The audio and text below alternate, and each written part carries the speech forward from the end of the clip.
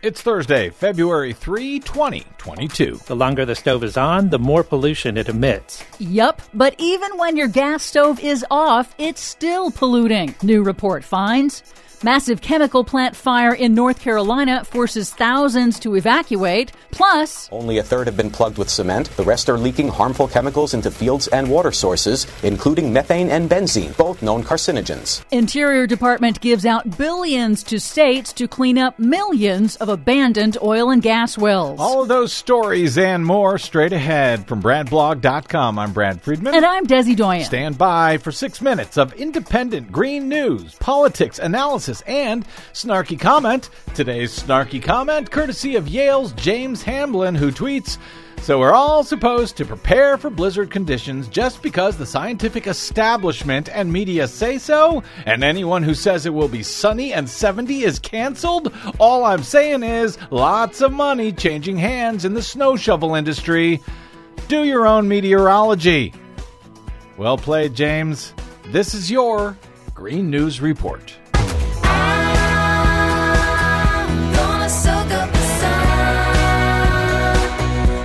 Okay, Desi Doyen, yet another chemical plant fire. This seems to happen constantly, doesn't it? Yes, it does. Thousands of residents in Winston-Salem, North Carolina were forced to evacuate due to a massive chemical fire that erupted Monday night at a fertilizer plant near their homes. Firefighters were forced to abandon the out-of-control blaze and remain at least a mile away because of the risk of a massive explosion. And officials warned residents to wear masks to protect from the toxic fumes. There you go. Big mask wins again. Speaking of air pollutants, a new Stanford study has found that gas stoves are much worse for the climate than previously thought. Researchers discovered that gas stoves and ovens release climate-warming nitrogen dioxide and methane in amounts equivalent to the greenhouse gas emissions of 500,000 cars, even when the appliances are not in use. They also found that the pollutants build up inside homes more quickly than previously understood.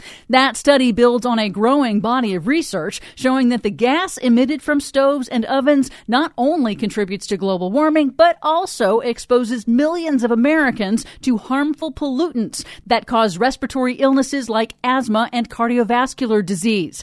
Research shows that children who live in a home with a gas stove have a 20% increased risk of developing respiratory illness. Really? In an interview with NPR, Drexel University epidemiologist Josiah Kephart said he's getting rid of his to eliminate the source of pollution right inside his house. It's our highest family priority to get it out and to get an electric stove. The natural gas industry is fighting to block the growing number of cities and states that are working to phase out the use of natural gas in homes and buildings in order to reduce emissions and protect public health. I bet they are. The good news is there are solutions to reduce indoor air pollution. We'll link to them at our website, greennews.bradblog.com. And it matters because a new study warns that parts of the world suitable for growing crops like coffee, cashews, and avocados will change dramatically as the world heats up, according to a new study. Coffee, cashews, and avocados are like three of my favorite things, man. Climate disruption is already costing the U.S. dearly. A different analysis found that crop insurance payouts for U.S. drought and flood-related crop losses have more than tripled since 1995. But some good news. The Biden Interior Department has released to the states the first round of billions in federal funding from the bipartisan infrastructure law to create jobs by cleaning up abandoned oil and natural gas wells, which are a source of methane. The EPA estimates that there are 3 million abandoned wells across the U.S., and 2/3 of them are leaking pollutants into the air and water. Wow. Methane is known as a super pollutant because it is 80 times more potent than carbon dioxide in the short term. The infrastructure bill directs $5 billion to orphaned well cleanup and $11 billion for abandoned coal mine reclamation. If you're counting, that's more than $15 billion of taxpayer dollars that went to profits for the fossil fuel industry because they were able to socialize the costs. Because they abandoned the wells, let them leak, and didn't clean it up themselves. Yep.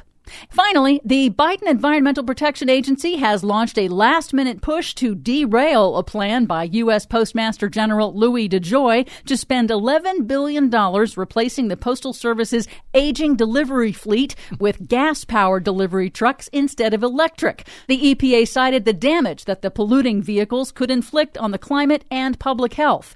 The fleet is one of the largest government fleets in the world, and transportation is the largest single source of greenhouse gas emissions in the United States. So the push could make a big difference. Stop these new fossil fuel postal trucks.